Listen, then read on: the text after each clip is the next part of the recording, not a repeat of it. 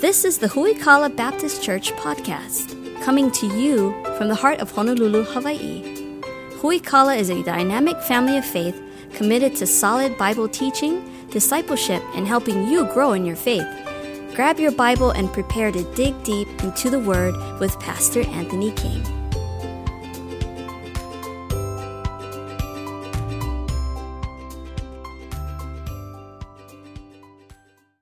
Grab your Bibles, turn to Romans chapter, are you ready for it? Romans chapter 2. I know. Hold your excitement. We made it to chapter number 1. And I have to tell you something. My wife came in my office last Sunday afternoon and she said, sweetheart, I just want to let you know, I love you, I'm for you, but there's 16 chapters in the book of Romans. And I said, well, I know that. And she said, do you? And I said, of course I do. Why would you even say that? She said, you said on 2 separate occasions today that Romans has 12 chapters in it. And I said, I don't know about that. She said, I promise you did. I didn't want to be the one that flags you down and said, hey, you're wrong, but you're wrong. I was like, okay, maybe I made a mistake. Maybe you misheard, but I know you know there's 16 chapters in the book of Romans. Then I come to church on Sunday night, and there's 4 guys that are waiting for me at the door. Hey, Pastor, we just want to make sure that you've got the right copy of the Bible and has all the chapters in it because, okay, thank you very much. I know that there's 16 chapters in the book of Romans, and we find ourselves in chapter number 2. So after 6 months of study through the book of Romans, we made it through the first chapter. Somebody did the math for me today and found out that it'll actually be about 7.5 years at the current pace that we'll make it through all 16 chapters of the book of Romans. But we're hoping we can pick up the pace at some point, but we're not making a lot of ground today. We're going through 3 verses today. Romans chapter 2, verses 1 through 3. Now, just to give you a little bit of context of what we've gone over so far. Paul writes to the church at Rome. It's a church that he's never visited before. He hopes to go and see them, and he says, man, I've heard about your faith. It's famous throughout the whole world. I'm excited to be with you because I want to preach the gospel. You guys are doing a great job. I want to encourage you, and I want you to encourage me. And I'm not ashamed of the gospel of Christ. It's the power of God unto salvation to the Jew first and also to the Greek. Then he goes on to say, hey, here's what the gospel says. It says that we're all guilty before God. Verse 18, the wrath of God is revealed against all unrighteousness. And then it goes on to describe for us, if we take a look at in great length, what happens when we set God to the side, we put other gods in its place, and we live for idolatry. As we get down to the end of that, Paul wraps it up. And in chapter 2, he turns his focus from just the church at Rome as a whole to really the church, the Jews that are part of the church at Rome. Now, the Jews have a unique relationship with God based on the Old Testament and the Old Covenant. They now have a new relationship with God based on the New Testament and the New Covenant. And so he turns his attention primarily to Jews. If you look down towards verse number 17, he actually calls out who he's talking to, the Jews in this case here. But he starts off in chapter number 2, dealing with something that they were struggling with, and that was guilt, judgment, and hypocrisy. We'll take a look at that this morning. Romans chapter 2, we're going to start in verse number 1, read through verse number 3. Therefore thou art inexcusable, O man. Now, again, therefore is one of those words that ties you back to something that happened previously. Previously, he talked about idolatry and turning away from God. And if you do those things, you are inexcusable, O man, whosoever thou art that judgest. For wherein thou judgest another, thou condemnest thyself, for thou that judgest doest the same things. We're sure that the judgment of God is according to truth against them which commit such things. And thinkest thou this, O man, that judgest them which do such things, and doest the same, that thou shalt escape the judgment of God? Several years ago, this would have been, I was trying to think in my brain, probably 16 to 17 years or so ago, I was driving home. We had a business here in Honolulu. We lived in Kapolei at the time. And so I was driving home after work one day, and I got to the exit there where you exit to go to the Arizona Memorial off of the H1. Right where the zipper lane closes, they got the little zipper lane garage over there. And there was a line of cop cars over there, and they were just pulling people over left and right. And for me, I'm obeying the law here. I got all my ducks in a row. I kind of had a smug attitude towards those that were getting pulled over, like, ha, look at you. But I just minded my own business and kind of smiled as I went past and went on in my self-righteousness, only to be now traffic is moving about 2 to 3 miles an hour because it's traffic. about the time a police officer steps in front of me and waves me over to the side. And it's just like, what am I getting pulled over for? And again, I got no problem getting pulled over because I'm following the rules, unlike all these rule breakers over here that are probably on their cell phones or probably speeding or probably didn't have their seatbelt on. I'm going the speed limit. I got my seatbelt on. I'm not looking at my cell phone. Like, you can pull me over if you want to. I'm good. And he says, he pulls me over and he says, hey, get out your license, registration, safety inspection, and insurance card. I got all that in like an envelope. I'm so put together. I have an envelope in my glove box that has all of that stuff. In the event that you pull me over, I got all my ducks in a row. So pull out my wallet, grab my ID, put it together with all the information, hand it to him. He says, give me a minute, Mr. King, and I'll be back. So he goes back, and you can go back and do whatever you want to do. I am obeying the law. I've got all my paperwork in order. He comes back, and he says, your insurance is expired. It's just like, okay, my insurance card is expired. My insurance is not expired. Well, that's not what you're telling me here. Okay, fine. Do you know why I pulled you over? I have no idea why I got pulled over. And he said, you, like the rest of your fellow travelers today, were traveling in the carpool lane with one person in the car. Oh, come on. Are you serious? And he goes, there's a sign right there, and no lie, directly behind him was a sign that says, carpool lane violations, $250 fine. And I was just like, oh, man, come on. And I was like, are you really going to write me a ticket for that? And he was like, you broke the law. It's just like, and so I'm angry at this point. I'm not walking in the Spirit. I'm not a godly Christian at this point. I'm just mad, right? And I'm just like, man, come on. Why don't you guys go out there and catch some real people that are doing some like real crimes instead of us folks that are just trying to get home after a hard day's work? Like, man, I was furious. But isn't it interesting that we have no problem judging the sins and faults of other people, but we struggle when we get called out ourselves, right? And we got excuses, we got reasons why that doesn't apply to us. That's precisely what Paul's addressing in Romans chapter 2, verse number 1. A group of people who were pointing out the flaws of everybody else, but didn't want the same thing pointed out in their own life. And that's problematic.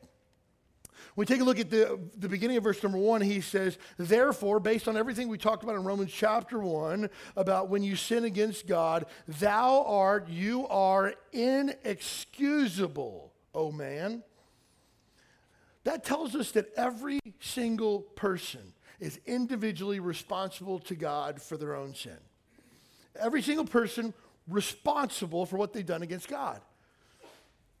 Now, there's nobody who gets a pass here. The children of Israel thought that they would get a pass. The Jews thought that they got a pass. In the Old Testament, God made a covenant with Abraham. God's covenant with Abraham, going back to the book of Genesis, the beginning of the Bible. God told Abraham, I will give you land, a seed, and a blessing. Wherever you go, wherever your foot treads, I'm going to give you that land. Just keep walking and you can have all of it. I'm going to give you a seed, that from your seed will come a great nation that will be like the stars in the sky. You can't even count how many people are coming from you, Abraham. Now, this was a big promise because Abraham and his wife Sarah were way past childbearing years. And out of you, Abraham, will all the nations of the entire world be blessed. Land, seed, blessing, Abrahamic covenant. That blessing, that third part of the blessing, that all the nations of the world would be blessed through Abraham, was the promise that Jesus Christ, the Messiah, would come to set you and I free from our sins, from the seed of Abraham. So all the way back in the book of Genesis, God already had a plan on how to save your wretched, sin-sick soul, and it started with Abraham. Throughout the Old Testament, we find the children of Israel who blow off walking with God, begin to serve idols, begin to serve other gods, but they all the while maintain their pedigree. We're the children of Abraham. We're God's chosen people. Ain't nothing going to happen to us. Jeremiah comes and tells them, hey guys, you made God angry. You need to repent of your sin or God's going to take you into slavery. And they're like, please. We're the children of Abraham. God made a promise to us. We're not going to be slaves to nobody.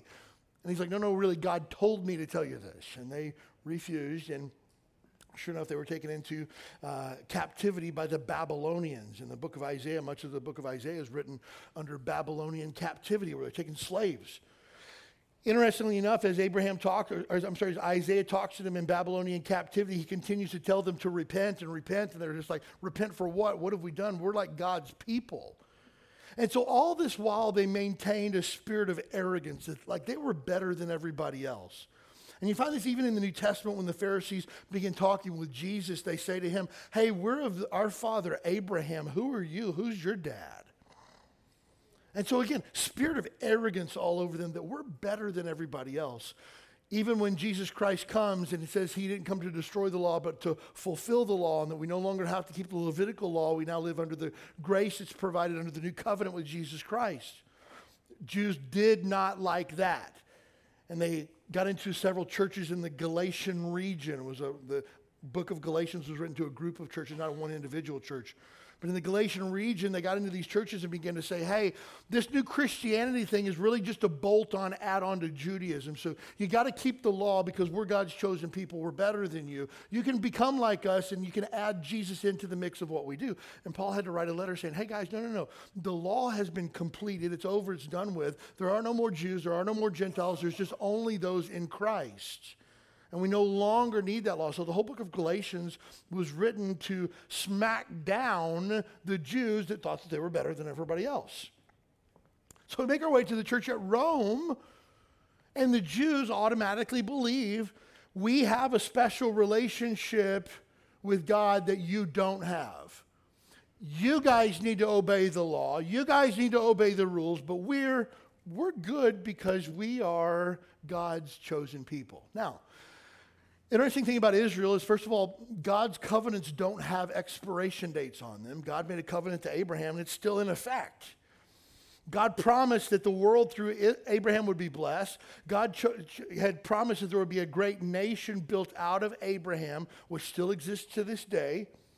Despite the fact that Israel is incredibly tiny as far as military might goes, very small geographically, very small in comparison to the other major world powers, Israel cannot be militarily defeated whatsoever because they have God's blessing upon them. And again, we don't get into politics and foreign policy. We believe that Jesus Christ is king and he sets up one and puts down another.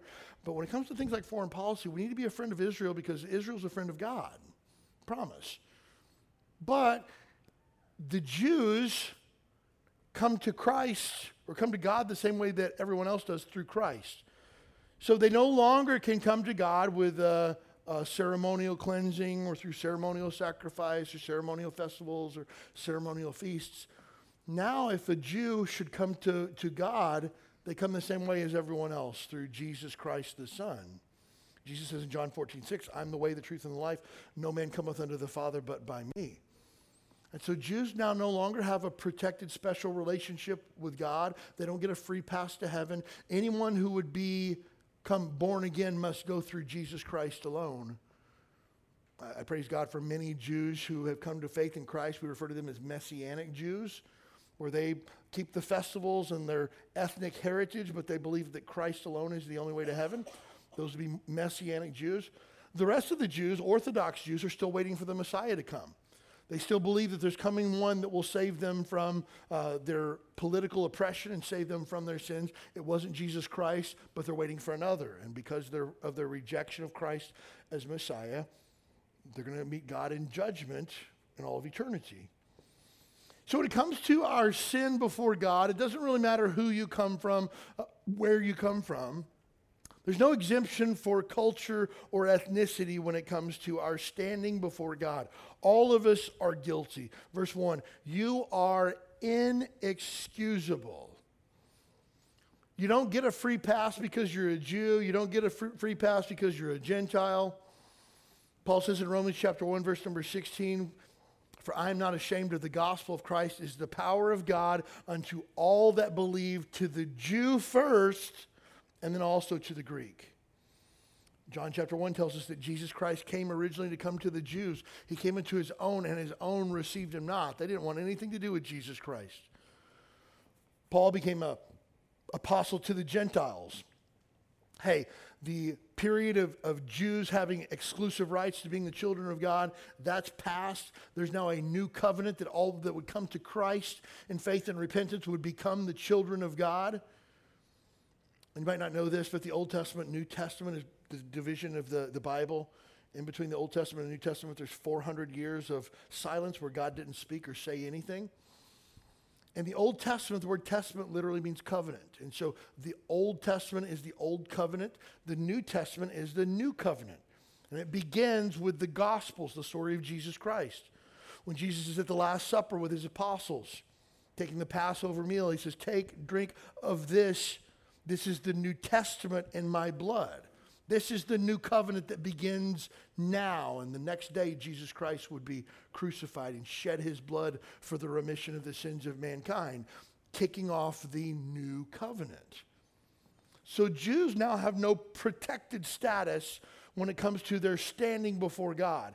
Jews can't go to their priest anymore to absolve them of their sins because Hebrews tells us there's a new high priest in town and his name is Jesus and we need no other than him. So we can't go to our priest anymore to save us from our sins. We can't make sacrifices anymore because now a sacrifice has been made once and for all for the sins of mankind. And it's a greater sacrifice, and the sacrifice was Jesus Christ. So doesn't matter what your ethnicity is, you stand guilty before God. Doesn't matter your culture or your background, you stand guilty before God for your sin. There's no exemption for family heritage either.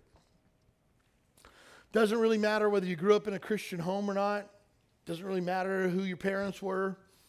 Doesn't really matter, again, what happened in your family tree.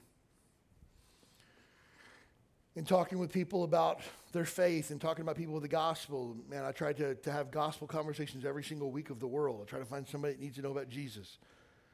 And I'll generally ask people the question, hey, if you died today, are you 100% sure you're going to heaven? And I love to listen to people's responses.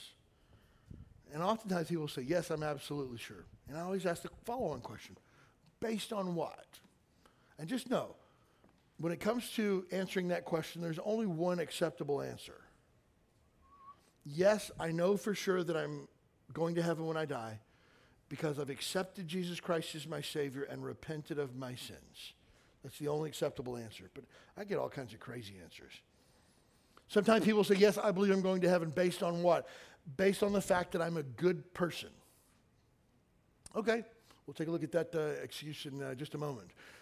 Well, I'm going to heaven because I go to church and I'm a really good person. Okay, well, churches don't save people from their sins. But the one that always baffles me, and they say, if you died today, are you sure you're going to heaven? They said, absolutely so. How do you know? Because my grandfather was a Baptist preacher. Come again? I'm not talking about your granddad, I'm talking about you. Yeah, my whole family is blessed by my grandfather. Okay, he was a good man, probably blessed a lot of people, but that doesn't do anything for your sin condition.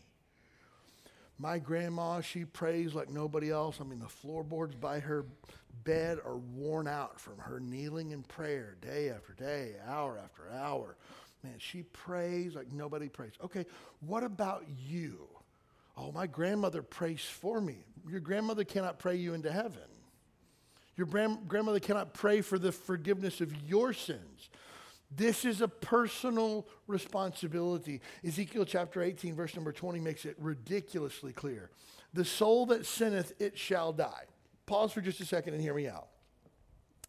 You and I have broken God's law. If God sets a rule and you and I break it, the Bible calls that sin. And you and I didn't just sin once. If we did, that's enough to make us guilty. According to James, if any man offend in one point of the law is guilty of all. That would be enough. But you and I continue to sin. Given the opportunity to choose our way versus God's way, we continue to choose our own way. We've broken God's law. We've sinned against God. And because of that, there must be consequences. The Bible says there are consequences. The wages of sin is death. You will die one day. I will die one day. And it's not just lights out, it's over and done with. It's appointed unto man once to die. After that, the judgment. You and I will stand before God when we die here on earth one day, and we'll give an account of our life, the Bible says. So, Ezekiel chapter 18, verse number 20, the soul that sinneth, it shall die. The son shall not bear the iniquity or the sin of the father, neither shall the father bear the iniquity of the son. Everyone's responsible for their own sin. The righteousness of the righteous shall be upon him, and the wickedness of the wicked shall be upon him. But if the wicked will turn from all of his sins, he hath committed, and keep all my statutes, and do that which is lawful and right, he shall surely live, and he shall not die. Here's the gospel in the book of Ezekiel. That if you're willing to turn from your sin and turn to Jesus Christ and do what God has commanded you, you won't die, you'll live forever in eternity in heaven with God. But it's important to note, the righteousness of the righteous shall be upon him, and the wickedness of the wicked shall be upon him. Friend, the day that you stand before God, nobody's going to be there with you. You can't say, okay, Mom, tell him why I'm going to heaven. She's not going to be there. Well, do you know my grandmother? Her name's Gertrude. She prayed for me a lot. Gertrude ain't there. You stand before God, and your wickedness is upon your own shoulders. And here's the thing for me as a pastor. I know you will personally stand before God one day. I'm trying to prepare you for that event so that you don't just show up going like, oh, my soul, I had no idea this was going to happen. You know you're going to stand before God, and you're prepared. And you'll meet God in one of two ways. You'll either meet him in judgment, where God says your wickedness is upon you, and because of your sin, you'll be separated from me forever in a place called hell that burns with real fire for all of eternity, and there's no second chances and no getting out. That's the real deal. That's what I deserve because I've broken God's law. That's what you deserve because you've broken God's law. Or God sent his son Jesus to pay that penalty for you. You see, I can't pay for your sin because I already owe God something myself because of my own sin. You can't pay for my sin because you already owe God. A church can't pay for your sins because the church is just a collective of a group of sinners who already owe God something. You can't wash away your sins with water or by baptism or by religious works. You can do good stuff, but that doesn't fix all the things that you've already broken. So there must be a way to make things right other than death. So God sent his son Jesus and lived a perfectly sinless life, and he died for me and for you. You see, we were supposed to die because we had sinned. He died for us despite the fact that he had never sinned.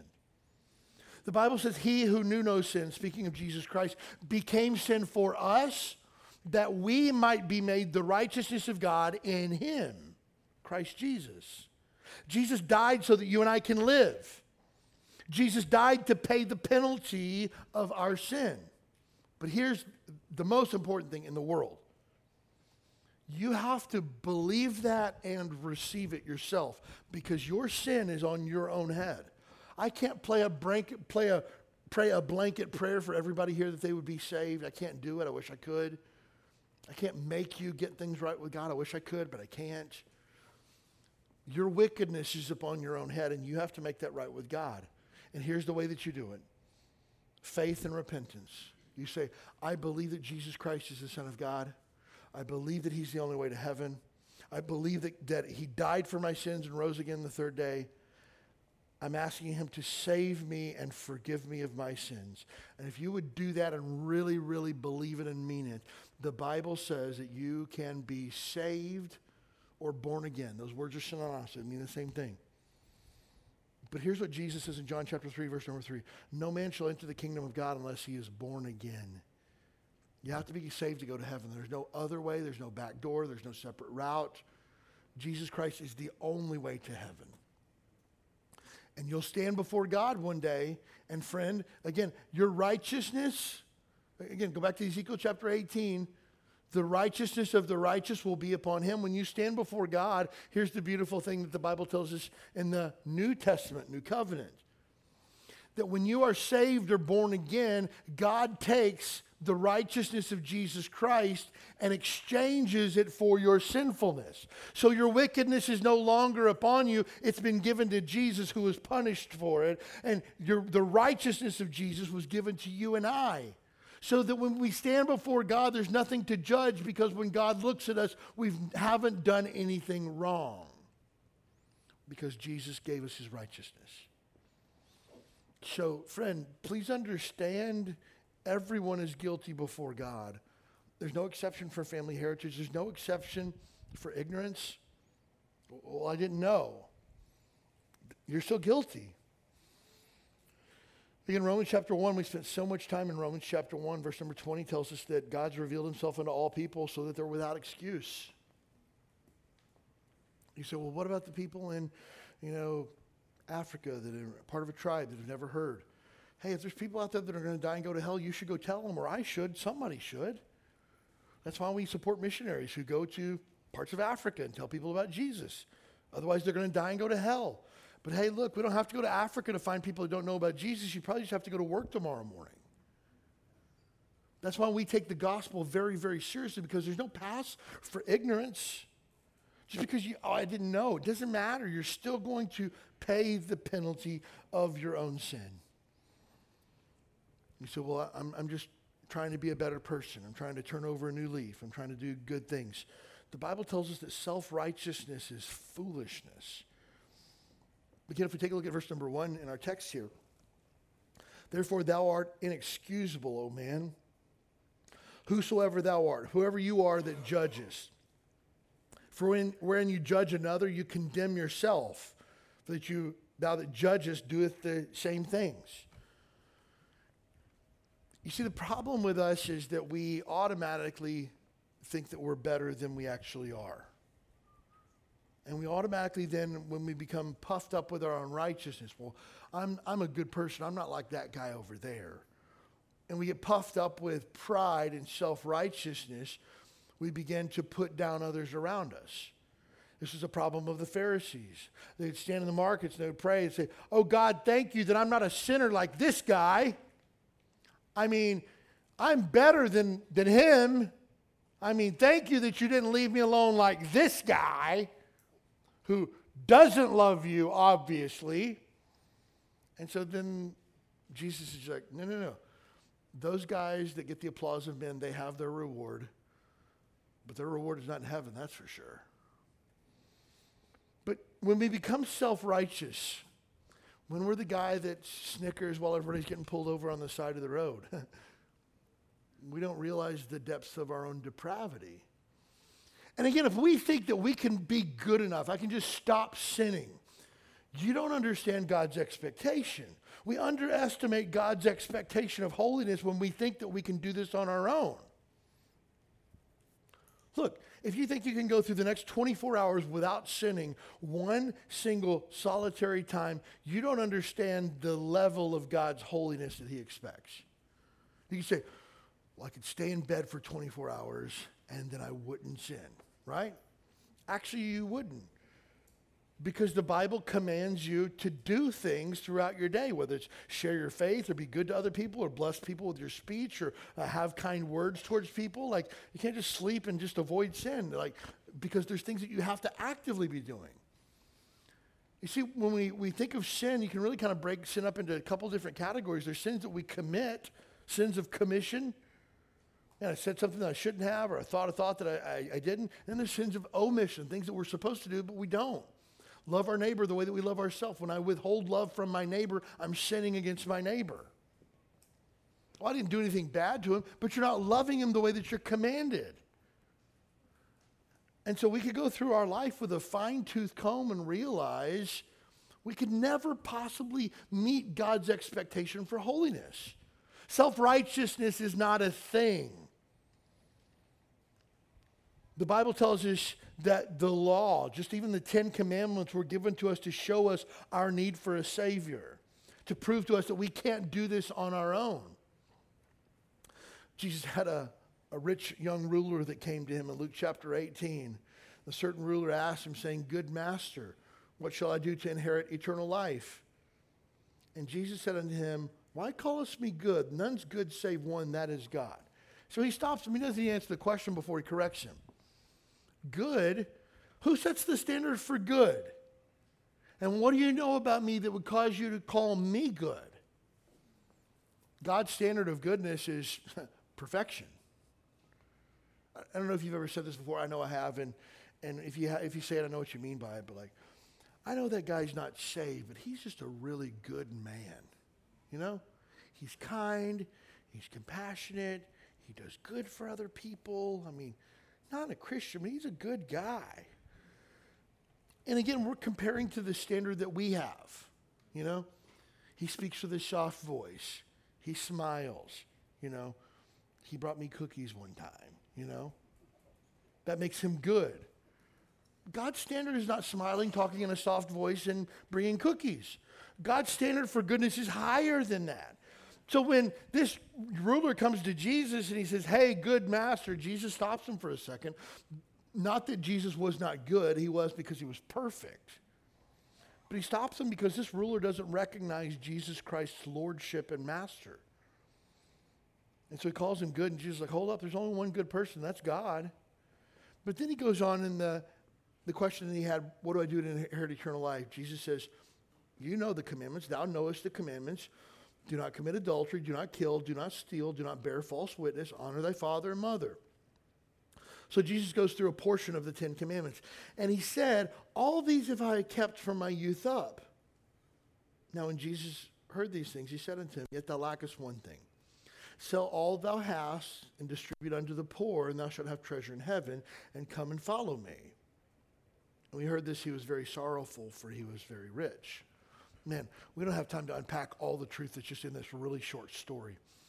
But first of all, we see that this guy did not understand the level of God's holiness that he expects. Because Jesus says, hey, you got to keep the 10 Commandments. You know, don't kill, don't steal, don't lie, honor your parents. And the guy goes, whoa, I got that. Like, I mean, I've done that since I was a kid. Like, there's got to be something else. Little did this guy know, in his boast of self-righteousness, he'd actually sinned against God by bearing false witness. You're telling a lie. You haven't kept the whole law since you were a kid. That's a lie. But Jesus, now mind you, Jesus is talking to a guy that he knows exactly every sin this guy's ever committed in his life, knows his heart. He says to him, okay, I mean, if you say that you've kept the entire law since the time you were a child, go sell everything that you have, distribute it to the poor, and then come and follow me. Now, some people incorrectly view this as eternal life comes by selling everything that you have and giving it to the poor. That's not what Jesus is saying here. Christians are not required to take a vow of poverty to follow after God. We're not commanded to sell everything that we have, and then we can go to heaven. Jesus was exposing, you ready for the word? Idolatry in his life. He's exposing idolatry. Rich guy, take everything that you have and sell it, and then come follow me. And little did this guy know, the guy didn't put two and two together because he was just kind of bent out of shape and walked away. He didn't put two and two together that this guy, by refusing to give up his idols, had broken the first commandment. Thou shalt have no other gods before me. Idolatry right there. And so Jesus wasn't saying, sell everything you have and then you get to go to heaven. No, Jesus is saying, if my Father is first place in your life, then you can have eternal life. You can't come to God unless you recognize that he is the boss. Romans chapter 10 says, unless you confess with your mouth the Lord Jesus, that he's the master, he's the boss, he calls the shots. I follow him and him alone. You can't go to heaven. And so we underestimate the bar which God sets for holiness, and then we also underestimate the depths of our own sinfulness. 90% of people that I talk to, when I ask the question, if you die today, are you sure you're going to heaven? And they say yes, and I say why? 90% of them will say the same thing. Does anybody want to guess what it is? I am a good person. The book of Proverbs says, every man shall declare his own goodness. Everybody's going to tell you that they're a good guy. Everybody's going to tell you that they're better than the other guy. You know? I mean, your boss comes to you and says, hey, I'm thinking about putting you or your coworker in one of these positions. What do you think about that? You immediately go into, like, I'm the obvious choice, right? I mean, because I'm better than him. But when we come to God and we live self-righteously, like we are better than somebody else, that we're good in and of ourselves, we underestimate the depths of the depravity of our own heart. If you could ever get a glimpse of how wicked your heart is, I mean like wicked, awful, terrible, rotten, filthy, repugnant, pus-filled, oozing, nasty-smelling, wicked, pathetic heart.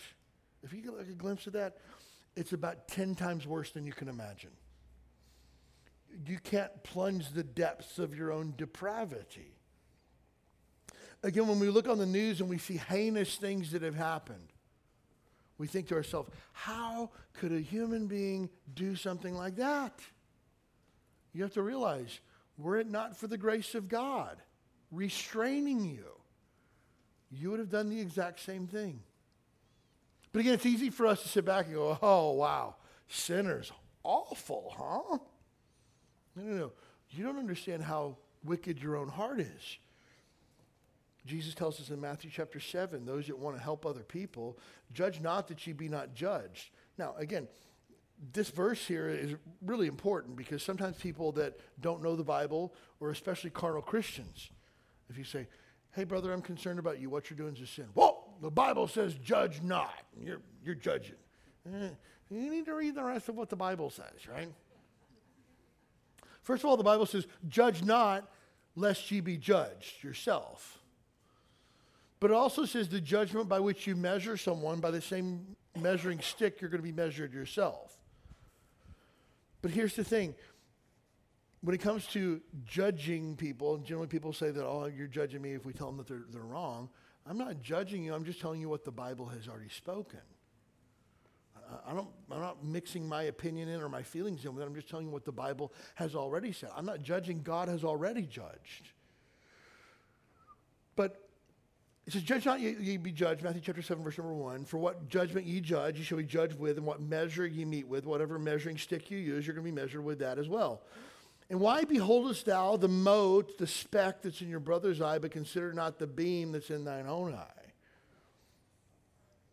The Bible, Jesus accused the Pharisees of straining at gnats and swallowing camels. Like you're looking at your brother who has this teeny tiny speck in his eye. Meanwhile, you got a log in your own eye. And then Jesus gives this challenge. If you want to help your brother who has a speck in his eye, you should probably get rid of your own log first. Now, again, this is a classic passage that carnal Christians love to jump on whenever someone tries to encourage them towards righteousness. Hey, I heard you moved in with your boyfriend. I don't think that's wise. It's against the Bible. Cohabitation is bad. Fornication is bad. I don't think that's wise. Oh, who are you to judge? You should take a look at the beam that's in your own eye before you judge my speck in my eye. I'm not judging. I'm just telling you what the Bible says. I don't think it's wise. And in Christian love, I'd encourage you to seek after righteousness because God wants to bless your life. Not judgment. But we need to make sure that our righteousness is not found in self. I'm not walking around saying, yeah, I'm somebody because I'm a good guy. Paul says, I know in me that is in my flesh dwelleth no good thing. Look, if there's anything good or noble about the life that Anthony King lives, it's Jesus Christ at work in me, definitely not me. So if you have something good to say, I would say to that good thing that you have to say about me, praise the Lord. Oh, you guys have got some really great kids. Man, praise God. We tried to screw them up, but Lord turned them out okay, right? Seriously, we made so many mistakes. My kids grow up to love Jesus. It's by the grace of God. Praise God. Oh, you and your wife have such a great marriage. Praise God. It's not me. I've tried to mess it up every opportunity I've gotten. But God's been gracious. Praise God for that. As opposed to, yeah, I've learned a few things in life, and I'm a little bit smarter than everybody else. That's why my marriage is good. My family is good. Let he that thinketh he stand take heed lest he fall. Look, don't put a picture of your family as the picture-perfect family because it's only a matter of time before somebody's going to draw devil horns on there and put X's over people's faces, right? Seriously. I'm not lifting up my marriage or my family or our church as anything that I have done, anything good. It's the grace of God at work, and God deserves the praise and glory for that. And so again, I don't have the right to run around and tell people, you can't do that, you can't do this, look at me, I don't do the things that you do. I don't have the right to do those things. That's judging, which the Bible says I cannot do. Now, he gets into something that's a little bit deeper, and this might hit a little bit close to home for some folks. And if the shoe fits, wear it today. But hypocrisy in the Christian life is really difficult to self-diagnose. He begins to talk about hypocrites. Oftentimes when I invite people to church, it's like, oh, look, you come to Hui Kala, I think you'd enjoy it. We've got stuff for your kids and stuff like that. Oh, I don't care for that. The church is just full of hypocrites. Huh? Okay, we've got room for a couple more if you want to come. No lie, this church isn't perfect. And here's what happens many times, Christians, you'll get discouraged, or even if you're not a Christian yet. You come to this church and you sit down and you look around and you go, wow, look at that family over there sitting together. They've got it all together. They got all the answers. Their kids are perfect, not a hair out of place, Look at that family over there. They got it all together. Look at that single gal over there. She's so content in her singleness, and she just loves God so much. Hey, look, you don't know other people's story. And let me just tell you this. There's not a single person in this room that has it all together, myself included.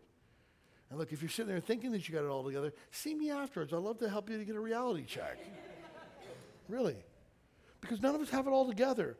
But I believe, and I hope that you're here for this reason, I recognize that I am irreparably broken apart from whatever healing God can bring to my life. And I'm here because I need the grace of God today, tomorrow, and every other day till I see Jesus.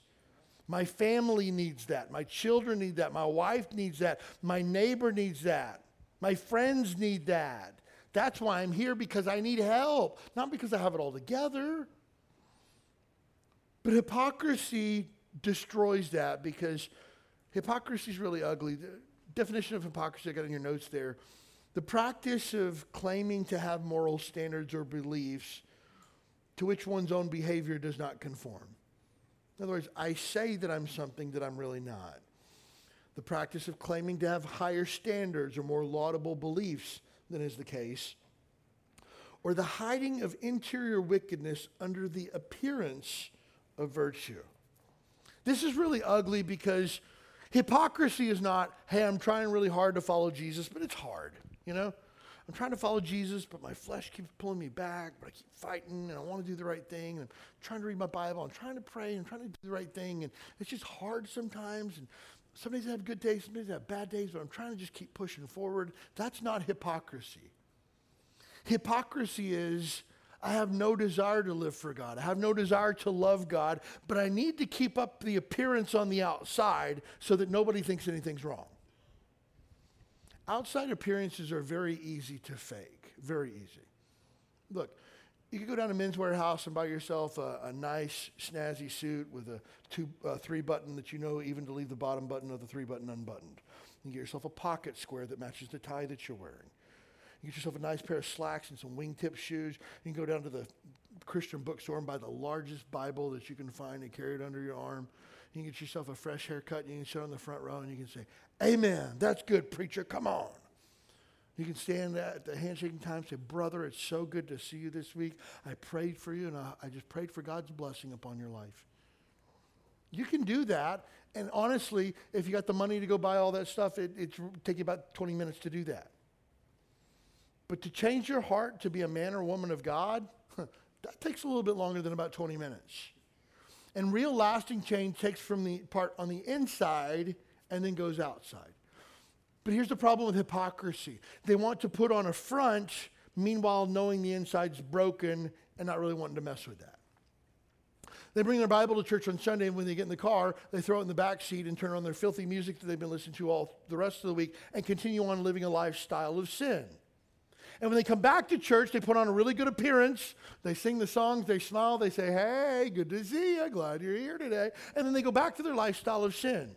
Maybe they might get their act together to show up for a midweek, Wednesday night, small group, and they sit in their small group and they say, pray for me. I'm just fighting the devil this week. No, you're not fighting the devil. You're like in the bed with the devil. And again, mind you, any Christian that wants to live for Jesus is going to struggle against the flesh. That's not hypocrisy. Hypocrisy is when there's no longer a struggle against the flesh. You give in to the flesh.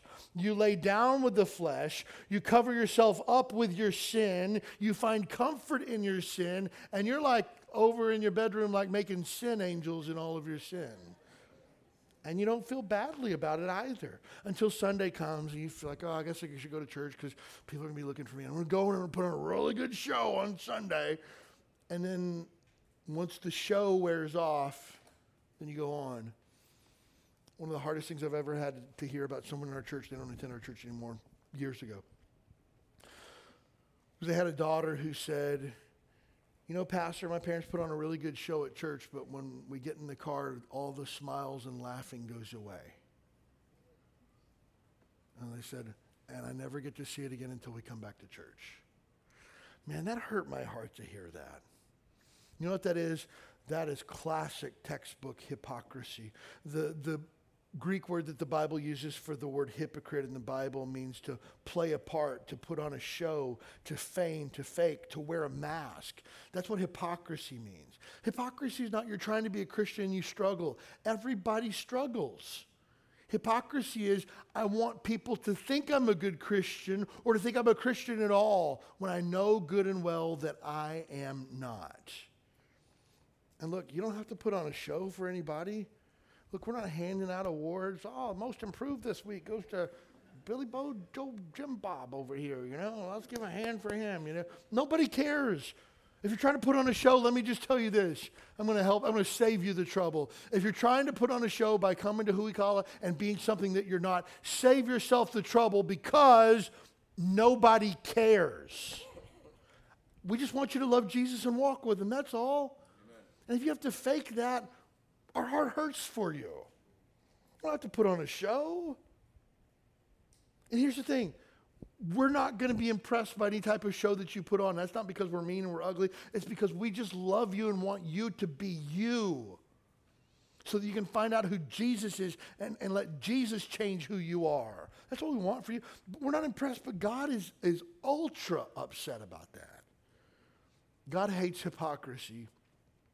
Again, hypocrisy is not a Christian who sins and repents. Hypocrisy is a Christian who sins, hides it, deceives others, all the while creating an illusion of righteousness. Jesus said in the book of Matthew, chapter number 23, woe unto you, scribes and Pharisees, hypocrites. For you're like whitened sepulchres. These are graves that were very meticulously cared for. But inside, you're full of dead men's bones and uncleanness. Outside looks great. The Pharisees would often even wear their ceremonial robes like out in the market. Like they wear like a big white flowing robe and a big hat to the market so that people see how great they are. And Jesus says, right past that veneer of what you're wearing is wickedness and uncleanness and filth. And he says, woe unto you. Man, I feel badly for what's coming your way is what he said. So I would encourage you today. Paul is calling out the Jews in verses 1 and 2. Hey, you're down on everybody else, but you're doing the exact same thing. The judgment that you want to come upon them, that same judgment is coming for you. I want to encourage you today to, first of all, check your own heart. Make sure that your heart's right before God. I would ask you this. Make sure that you're really a Christian. You've really been saved and born again. Not like, well, I'm a Christian because I believe in God. Has there been a time, a date, a place where you were born again and you know it? Not, oh, my grandma told me one time that I was saved. I'm not talking, your grandma will not be with you on Judgment Day. I prayed a prayer one time in Vacation Bible School when I was 6, and I don't remember what it was, but I think that's got me covered. That would be a terrible thing to say to God on Judgment Day.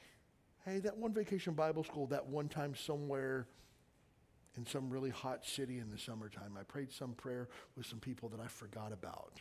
Does that cover me? Please don't hang your eternity on hope so, think so.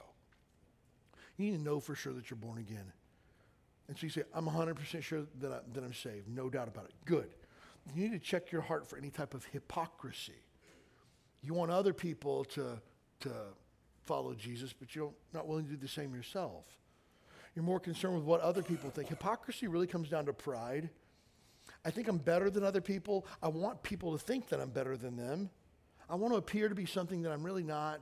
I'm not willing to put in the time, the effort, the energy to be what people think that I am, but I'm going to put the time, effort, energy into making a really good show so that people will think that I'm something that I'm not. Hypocrisy causes us to hold other people to a higher standard than we hold to ourselves. That's what he says in verse number 1. For wherein thou judgest another, thou condemnest thyself. For thou that judgest doest the same things. Hey, if you're telling somebody what they're doing is wrong and God's going to judge them, just know you're doing the same thing and God's going to judge you too. You're just condemning yourself. But we want other people to hold to a higher standard than we want to hold ourselves. Well, that guy, I've never seen him pass out a tract before in my life. Are you passing out tracts? Well, they can drive a nice car because they probably don't tithe. Are you tithing? Don't worry about what they're doing. Again, we want to hold other people to a higher standard than what we have for ourselves. People who want to label Christians, a bunch of fakes and phonies and hypocrites, man. I know a guy that called himself a Christian and he was unfaithful to his wife. Yeah, me too. So what? Are you going to judge everybody for that? And hey, aren't you like on your fourth marriage yourself? Like, again, we want to hold people to a higher standard than we hold to ourselves. Here's the thing. I don't set a standard that I hold people to. You don't set a standard we hold people to. God sets the standard that everyone obeys. That's how this works. And we don't get a right to say who or who isn't hitting the mark. Verse number 2, it says, for we're sure that the judgment of God according to the truth against them which commit such things. So who judges? God judges. Judging by anyone other than God is condemned. You and I don't have a right to make a judgment on somebody's life. God does that. I saw a guy one time who had a massively large tattoo on his forearm. It said, only God can judge me. And the dude was living a heinous, wicked lifestyle of sin. And I thought to myself, you don't even know what that means.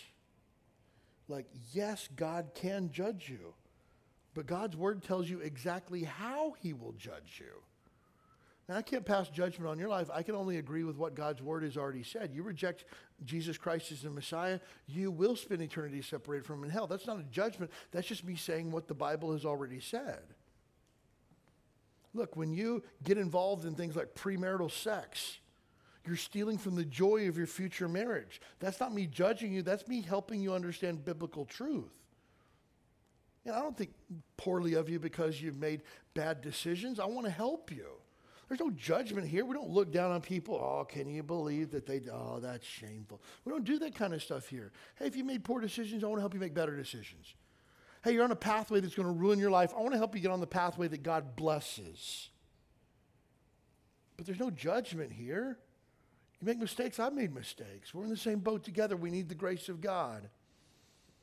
We can't make a complete judgment on somebody simply off of what we see. Oh yeah, so-and-so, he's not even in church on Sunday. Did you know that he's at work today and tried to get out of it, but he couldn't? Did you know that? Or are you just going to pass judgment on somebody's church attendance? Oh, so-and-so, they're not as faithful as they used to be. Do you know what's going on in their life right now? Maybe not. But see, you and I want to sit back in our armchair and cast judgment on other people. We don't have the right to do that. And I praise God that Who We Call It has never been that type of church. And let me just tell you, this is preventative maintenance that we're going through right now. I'm talking about stuff like this. We've never been a judgy church. We will never be a judgy church, period. Look, wherever you're at in life right now, this is a safe space to be in because we're just going to help you take it up from there. Wherever you're at. You don't have to come to a certain degree of righteousness and then you can come to church. I remember my son Thatcher and I, the first time we went to a CrossFit gym. Man, the workout there was absolutely awful. It was terrible. And like, I'd been in the gym, been lifting weights. I'd run marathons before and triathlons and things like that. And I thought I was in decent shape. Me and Thatcher go, and we just got destroyed by the first workout. It was thrusters and burpees, which everybody hates burpees. But it was like you do 21 thrusters and 21 burpees, then you do 19 thrusters and 19 burpees, and you do 17 and 17, 15, 13. It was just like, it went on forever. And I was just about to vomit. And I told Thatcher afterwards, I was like, hey, dude, we're going to have to like get in shape before we start CrossFit because we're going to die, man. Like, and so I told the coach on the way out, hey, man, like this has been real, but like I'm not cut out for this. Like I got ladies over here that are like eating my lunch, you know, like I can't even keep up with this lady. She's like in her 60s over here. Like I have to like get in shape to start this. And I was like, no. We meet you where you're at. And if you can't do this, we'll figure out what you can do. And the 60-year-old lady, she started when she was 55, you know? She's been doing this for 5 years, and she's just working at a pace she can work at. And one of the things I love about things like fitness and stuff like that, there's so many parallels to the Christian life. See, sometimes people come into a church like this and look around and go, I can never be like that guy. You know, I didn't grow up in a family like these people over here. They're like holding hands and singing songs about Jesus. Like, I don't even know anything about this life, you know? No, God meets you where you are and you grow from there. And the people that got their family together holding hands and singing about Jesus, they didn't start doing that last week. They started doing it like 10 years ago. And wherever you're at, you can start where you are and you can continue to grow because there's no judgment here.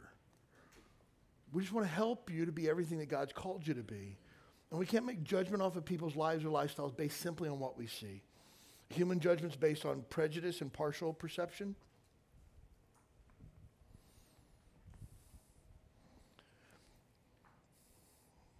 Somebody one time made an awful statement to my wife that hurt her feelings. My wife has a Tiffany necklace that has an envelope in it. It has a diamond in the corner of the envelope. And somebody looked at it and they go, oh my soul, is that a Tiffany necklace? And my wife said, yeah. I was like, wow, must be nice. I could never afford something like that. And my wife, with every bit of grace that she had, she's like, when my grandmother passed away, she left me a small amount of money that I bought something that reminded me of her. And my grandmother used to write me letters and put them in the mailbox, and that envelope reminds me of my grandmother. And the person's just like, oh, I am so... Yeah, what happened? You made a judgment based on a little bit of information you thought that you had, and it turned out not to be so. How about you just be gracious, be kind? We don't make rash judgment based on bits and pieces of information. I don't do marriage counseling with one spouse and not the other because I don't want to hear one side of the story. I don't want to make a judgment based on limited amount of information that I have. I want to hear the whole story. And you and I can't make judgment about anybody else's life because we don't know the life that they're living. You don't know their story, their background. You don't know whether they're sick, whether they're healthy. You don't know whether they're struggling financially or whether they had problems getting to church because they don't have a car. You don't know any of those things, so you don't have the opportunity to make any judgments on where anybody's at. You don't get to say like, oh, her husband never comes to church with her. He must not love Jesus. Maybe he's working. Maybe he's deployed. Maybe he's trying to get off work so he can be to church on time, but he can't get there. You know, maybe he's caring for a sick family member on the mainland. You don't know. So we always need to make sure that we reserve that type of judgment and just, I'll make it really not easy. Mind your own business. That's what Paul's telling them here. Hey, stop looking at everybody else's sin and take a look at your own. While we can observe sin and call it what it is, we can't condemn or pass judgment based off our limited knowledge. Hey, look, I can look at a boyfriend and girlfriend that are living together in cohabitation and say, that's a sin according to the Bible. I'm not going to judge you. I'm not going to judge your motives. You might, in your mind, have a really good idea why that worked, whether it's really expensive to live in Hawaii, you didn't have a place to live, or whatever. The Bible calls it sin. I'm not judging you for that. I don't think you're a terrible person because of that. I just want to help you grow. The Bible says Christians shouldn't date unbelievers and shouldn't marry unbelievers. Hey, if you're doing that, it's a sin. I'm not judging you for it. I'm just trying to help you see biblical truth and give you some advice to help you to grow. Now, again, I'm not going to judge your heart or you're doing this because you don't love Jesus or anything like that. I'm not judging anybody. I'm just saying, here's what the Bible says. I want to see that and grow. So we need to be very, very careful Even if we see a brother or sister that's caught in sin, we need to have a lot of prayer. We need to have a lot of humility. We need to pull them to the side in private and say, hey, brother, I'm concerned. I see this in your life. I want to help you grow and be better. I'm not judging. I don't think you're a terrible person. But if I was sinning against God, I hope that you would love me enough to confront me with that. But that's not the spirit of what was happening here in the church at Rome. You had Jews running around telling people, hey, I'm better than you because I'm a Jew and you need to get on my level and follow me. And Paul's like, no, that's not how this thing works.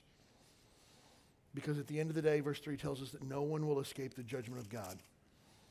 And thinkest thou this, O man, that thou shouldst judge them which do such things and do the same? Thou shalt escape the judgment of God. Everybody's going to stand before God one day. No getting out of that. And while it's true that only God can judge, he's given us criteria by which he will judge. Man, when my kids were in school and they had projects they had to turn in, I loved it when the teacher would send home as part of the project packet the rubric, right? Because it tells you the score sheet. You get 10 points on an introduction. You get 30 points on the body. You get 20 points on the conclusion. And you get like 2 points for the bibliography. It's like, okay, if we get stuck, bibliography can go. It's only 2 points, right? It's like, that doesn't matter. We're going to focus on the body. That's where the bulk of our points are at. If we get stuck and at the end of the day, we don't have time to do the bibliography, we can just leave it out. It's only 2 points. Because you know what you're getting into, right? You know what's expected of you. And you know how it's going to be scored. God's given his scorecard, his rubric ahead of time. Here's what he expects of us. Either you obey it or you don't. But judgment comes from God, yes, but he's already told us how he's going to judge us. And here's the thing for you. I want you to be able to stand before God in judgment one day with joy in your heart. To say, I didn't live a perfect life, but I lived for your glory throughout my life. I tried to do what was right to the best of my ability. I didn't live a life of hypocrisy. I didn't put on a show. I failed, yes, but when I failed, I repented and I came back. And no lie, I think about standing before God at the judgment seat of Christ at least 2 or 3 times a week, if not daily, sometimes daily. I think, I might die today. Let me just help you with this. You don't have a promise of tomorrow. If there's anything that needs to get buttoned up in your life, button it up today. If there's relationships that are open-ended, that it's kind of messy over there, would you fix that? Because you don't have a promise of tomorrow. If there's somebody that you've sinned against and you need to ask for forgiveness, would you do that like today? Because you don't have a promise of tomorrow. Just get that settled once and for all.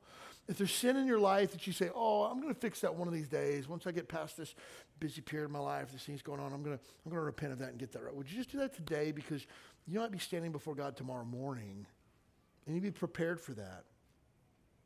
And I want you to stand there one day with joy that you invested your life well. The Bible tells us at the judgment seat of Christ that your entire life's work is going to be taken and placed on a fire before God. And it's going to burn. And there's certain things of your life that didn't matter, that you put so much emphasis on, that are going to burn because they're wood, hay, and stubble, the Bible says. Hey, whoever wins that football game today, that's wood, hay, and stubble. Hey, whoever won the World Series last year, wood, hay, and stubble. Hey, that really big presentation you did at work and everybody was like blown away by your PowerPoint deck because nobody's ever seen one like that before. Yeah, that's wood, hay, and stubble. You pray with your kids tonight before you go to bed. Oh, the Bible's got a second category for that. Gold, silver, precious stones. Those are the things when placed upon the fire, they're refined. They're made better as a result of it.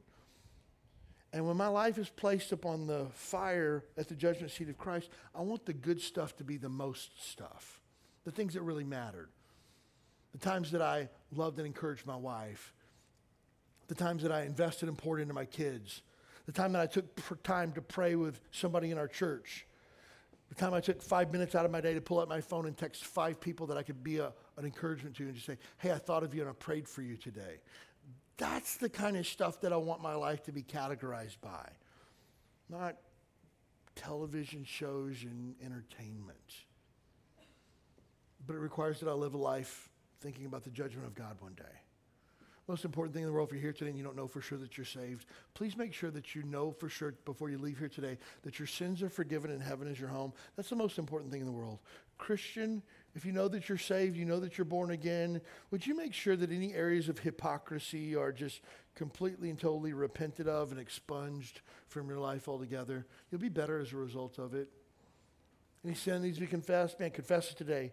Make things right with God.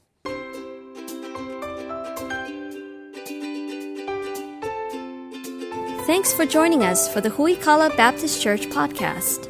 We'd love to have you as our guest this Sunday morning at 10 a.m.